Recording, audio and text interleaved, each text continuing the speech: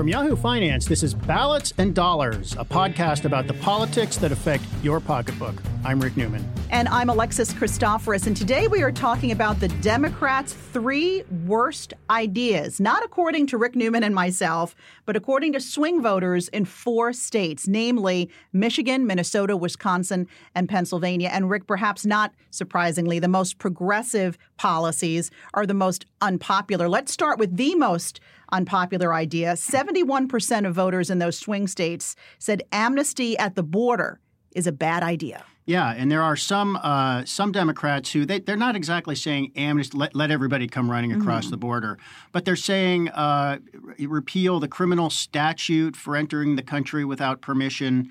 We've heard this abolish ICE is one of the rallying cries. Now, we're not hearing any presidential candidates say abolish ICE, but we are hearing them say, let's have a much more lenient policy toward undocumented people trying to get into the country across the border. And that's not popular. That is not one of the bigger talking points on the Democratic side. Basically, they just say stop the cruelty under President Trump.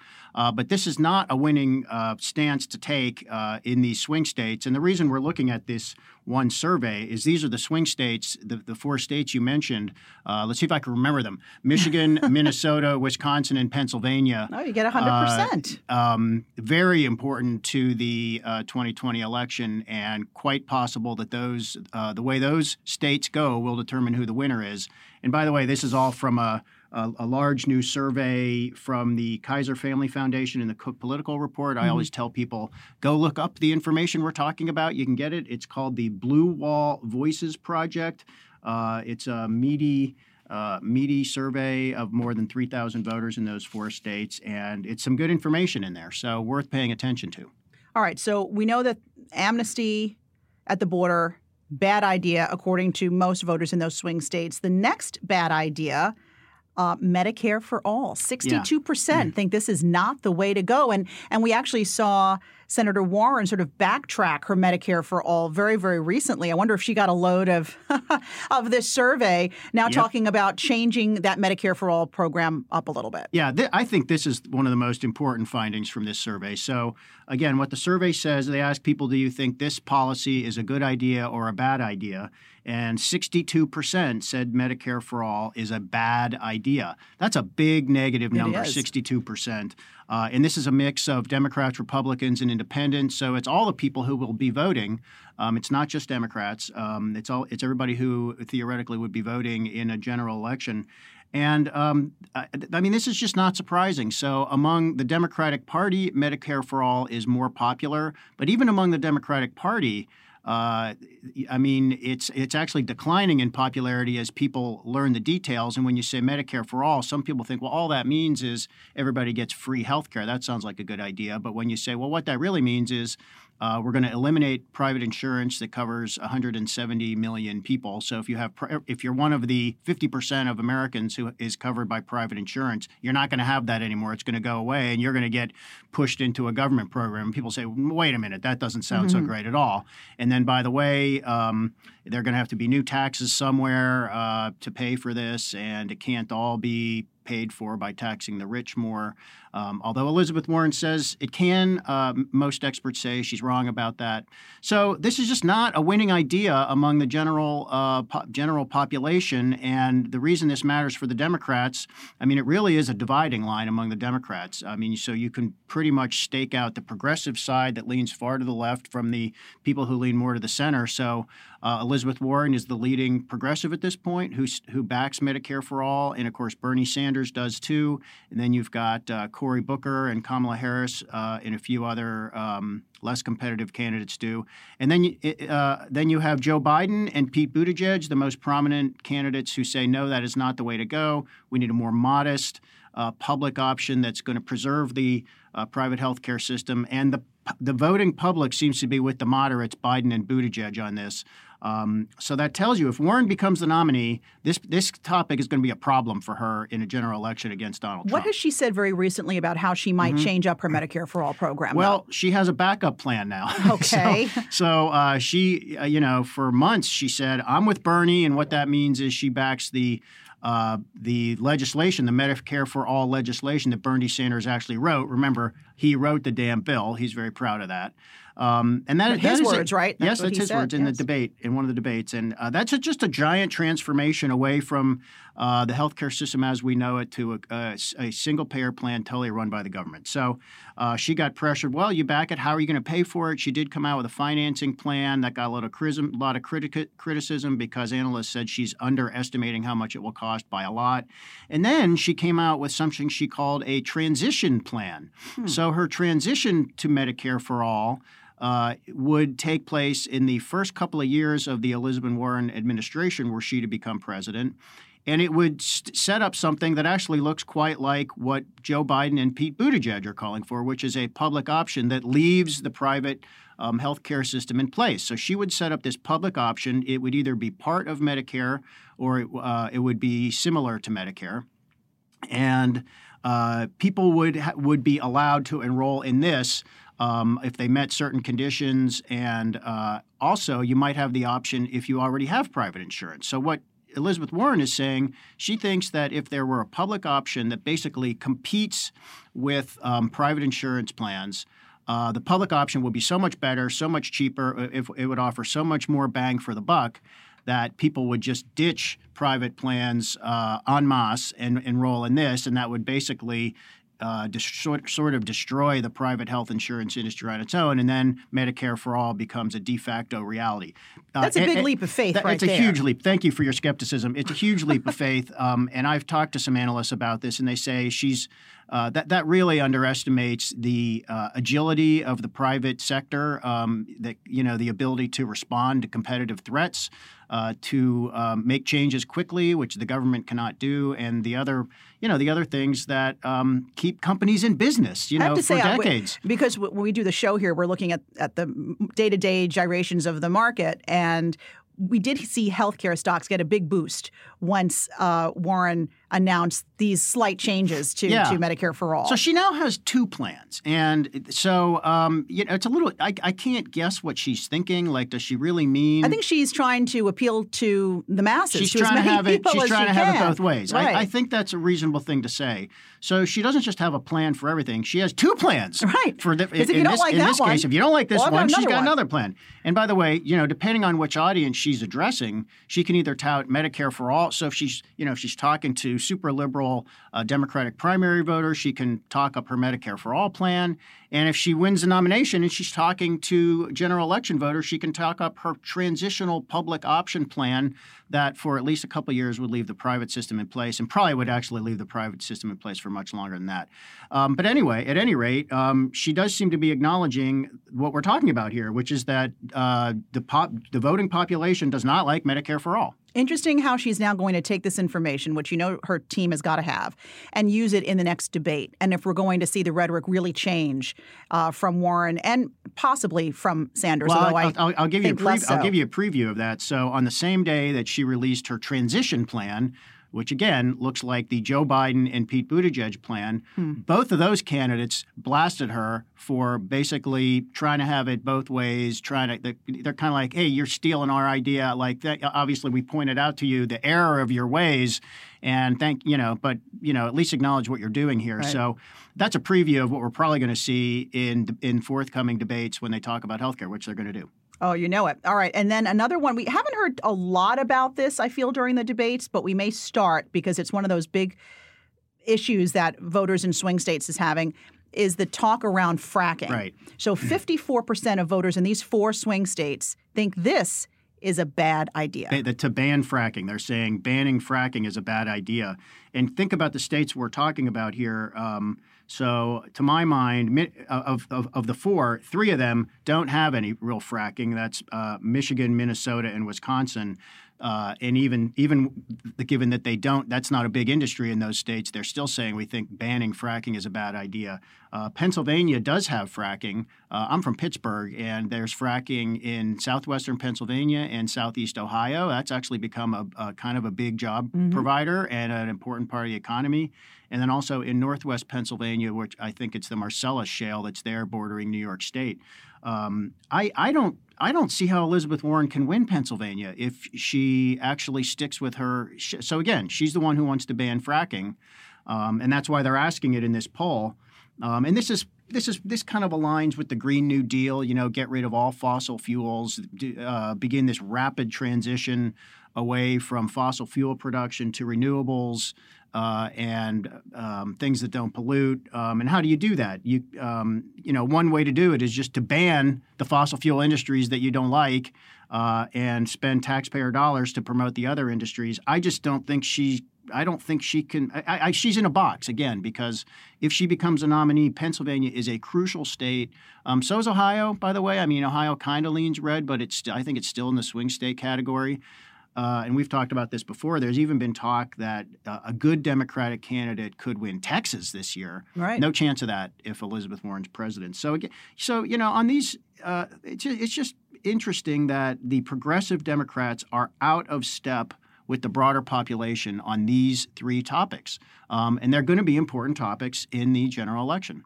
Though Green New Deal, 67% of voters in those swing states, yes, actually think that's a good idea, that the Green New Deal is a good idea. And as you said at the top of the podcast, these voters are not all Democrats. These are independents and Republicans in these states. Yeah, that surprised me. And given the way the voter responses are leaning in these other questions, I think that reflects the likelihood that people just don't know the details of the Green New Deal. In fact, it sounds good to them on the surface. Well, the Green New Deal is an actual outline of a plan by Alexandria Ocasio-Cortez, AOC, and Bernie Sanders, and some others, Ed Markey in the Senate. So it's not technically legislation because they didn't present it as legislation. They presented it as kind of a vision statement. But if you take this vision statement literally, it's actually a terrible idea. And I think if you told people, they want to, Bernie Sanders favors government control of the electricity sector and a heavy regulatory intervention in the auto industry to basically force automakers to make more electric cars that are way more expensive than a gas-powered car and have range issues, and they would, sort of be forcing people to buy these vehicles. I mean, that are not economical. I don't know. I hear socialism knocking at the door, Rick. The Green New Deal itself has guaranteed socialist tendencies. Guaranteed job for everybody. Your government can't guarantee a job for everybody. It's got all these, it's got free health care for everybody, which has not, is not related to the environmental crisis we're facing, global warming. There was a think tank in Washington that put a cost on the Green New Deal, and they acknowledge, this plan is so vague, they're not giving us much to go on here, but I think they came up with $80 trillion over 10 years. I mean, that's $8 trillion a year. It makes that Medicare for All plan look pretty good. Well, I mean, the government only spends around $3 trillion per year. So your climate plan is going to triple federal spending, which means it has to also triple federal tax collection. So I think, let's go back to this. 67% think the Green New Deal is a good idea. I think they don't know what exactly it entails, according to the true believers in the Green New Deal. Okay, I want to broaden this discussion a little bit. Also talk about Trump for a moment, because they did touch on that in this survey. The voters in the 4 states we're talking about say that Trump tariffs will help the U.S. economy. 29% of them said that. An overwhelming 55% believe that the Trump tariffs will hurt the U.S. economy. So it shows that Trump is pretty vulnerable here, too. Yeah, I think that's a good point. So it's not as if Trump is getting everything right with voters and the Democrats are just bumbling along. I mean, Trump is getting some things wrong, too. And people just don't like the tariffs. They don't think they're effective. And that's basically what economists say. So, I mean, voters are actually getting that right. So we're talking about an election that will be a year from now. Trump, he has access to the same types of polling. He should know what the polls say. Now he says, well, I'm tariff man, and this is just the way to go. Is there enough of a pragmatist in Trump where he will say, look, I just have to accept what my pollsters are telling me about how these tariffs are playing? Or is he just going to not believe any of it and say, this is what I stand for, and that's it? He's got a year. So there is, some wiggle room to wrap up. I mean, mostly we're talking about the trade war with China. There is some wiggle room, some time there to wrap up this trade war with China. But it's not clear he can do that. And it seems the most likely outcome, if we get any kind of deal with China, is going to be one that accomplishes a little bit, but probably leaves the existing Trump tariffs in place. So so there's a good chance these Trump tariffs will be still in place, on Election Day 2020, and these are hurting farmers. They are hurting the manufacturing sector because manufacturers are paying more for inputs like steel and aluminum. And farmers, of course, are finding access to the China market cut off as a retaliatory measure. So that's definitely working against Or Trump. does he step it back a bit, the way we've seen a lot of politicians do? And perhaps surprisingly, very recently, Michael Bloomberg, who is not really in the race with both feet, walked back his stop and frisk policy, something that he was heavily criticized for when he was mayor of New York City. Now apologizing to possible constituents recently, saying that he made a mistake. Might Trump, as it gets closer to election time, realizing he's losing his constituents with the tariffs, roll those tariffs back? Have you ever heard Trump admit a mistake? Not yet, but there's always time. Maybe he does it without admitting that he was wrong. Well, he finds a way to make it look good. You and I talked before about that note that Greg Valliere, the political analyst who is a friend of Yahoo Finance, put out, pointing all the apologies the Democrats are making, whereas Trump is making no apologies whatsoever. I just analyzed a big economic speech Trump gave, and I fact-checked it and found 22 large lies. At the New York Economics Club in New York? Yes. Okay. I tried to just put aside the sort of matters of opinion type of things and just focused on statements of fact that are blatantly untrue. 22 large ones. That's a lot. Can you share any of them? Do you remember any of them? Well, let's talk about the trade war. So he has been saying over and over, we're making billions from China on these tariffs. So as a way of answering your question, I think Trump is just more likely to lie about about the tariffs than to say I admit, maybe I went too far or admit some kind of mistake. I mean, so he has been saying this over and over. In fact, Ben Workshall, who's one of our producers, actually counted the amount of times, the number of times Trump has said publicly, China is paying the tariffs.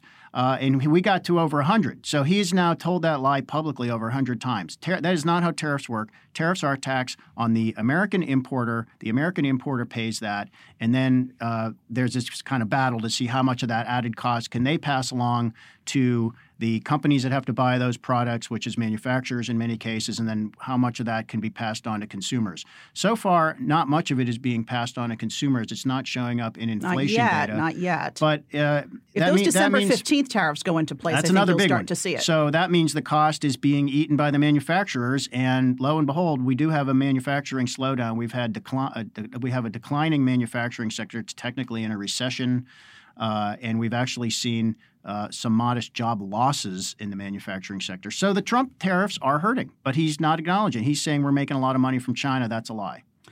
Do you have an article out about the 22 things that he misspoke about? It's on the site right now. This week in Trumponomics, 22 glaring lies. I'm going to check it out on the website. All right. How many of the voters in these 4 swing states are actually undecided? Because I would imagine that's the group these candidates really need to focus on. Yeah, that's a key question because does any of this matter? What we're talking about, is anybody's mind still open? Right. Are there any persuadable voters out there? It looks like there are. It looks like there are persuadable voters. So so again, this survey, I'll mention it again. It's the Blue Wall Voices Project by the Kaiser Foundation and Cook Political Report. Excellent research.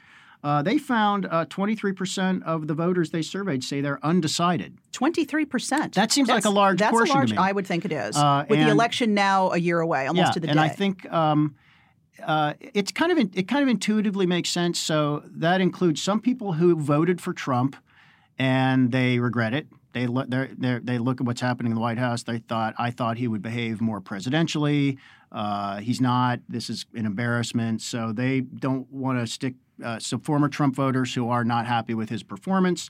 But then you've also got people who don't know who the Democrat is going to be, and they hear all these government takeover ideas, and they do hear Trump talking about the Democrats as socialists, which I think will be a vulnerability. If Elizabeth Warren, for example, is the nominee, I think Trump will be pretty effective in his messaging campaign, even if that's not technically true. And then there might be some who lean Democratic. But again, they don't want to vote. They don't want to vote to give up their private health care. So what we don't know yet, and remember, it's not 100% clear that Trump will even be the nominee. I mean, there's been a recent. You keep saying that. Why? Because you think the impeachment hearings might get to the point where he is actually removed from office? I mean, there are theories that. There are a number of ways he could not be the nominee for the Republicans. There could be a health issue. So he's 73, right? And we've recently seen this very fast surprise visit to the Walter Reed Medical Center in D.C., unannounced, unscheduled. White House coming out, though, and saying everything is fine. He just had time in his schedule to do it, so he decided to go for the checkup. That doesn't hold water. So you don't get a physical. You don't get an annual physical in installments over a period of 6 months. Mm-hmm. That's what they're saying. But even his doctor is saying all is well. His doctor's saying all is well. You don't believe it? I don't necessarily believe the doctors are telling the truth. I mean, there's precedent in this administration and in other administrations.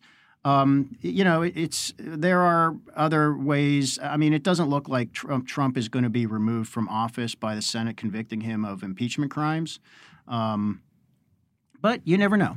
So anyway, if Trump is the nominee and he's running for re-election, what we don't know is how much will the election just be a referendum on Trump? In other words, vote to keep him or vote to boot him, and how much will the election be on actual issues? Things people care about. So if the economy stays strong as it is now, people will vote less on the economy. But healthcare is a big issue. I mean, even with a strong economy, even people who have good healthcare coverage find it too expensive. So will they vote the party line, or are they going to vote issues? Yeah, I'll tell you what. I think the biggest factor is who's the Democratic candidate. I mean, which is the big unknown at the moment. I mean, in a way, it's just meaningless to even try to guess because you don't know who Trump's running. Well, we're going to keep trying, And in podcasts after this, we're going to keep on trying to guess. We're going to. But, between now and November 2020, a lot of things can happen with regards to the economy and the stock market. And if those two things aren't looking as groovy as they are right now, that could definitely sway some of these undecided voters. Yeah, in fact, I think one of the reasons – so analysts look and say, wow, Trump's approval ratings have never gotten above 50%, but they've been remarkably stable in the low 40% range. And the reason they've been stable is because the economy has held up. So, the Trump base, the people who would vote for him no matter what, it's not the 42% who give him a positive approval rating. It's considerably less than that. It might be 20%. But the rest are sticking with Trump largely because the economy's good. They feel like they've gotten ahead under Trump. They feel like they're better off. And they say to themselves, maybe we should stick with this. All right. Well, listen, we want to thank everybody for sticking with us and listening to this podcast today. You can always follow us at Alexis TV News. At Rick J. Newman. All right. We'll catch you next time. Be sure to rate and review what you just heard. And thanks for listening.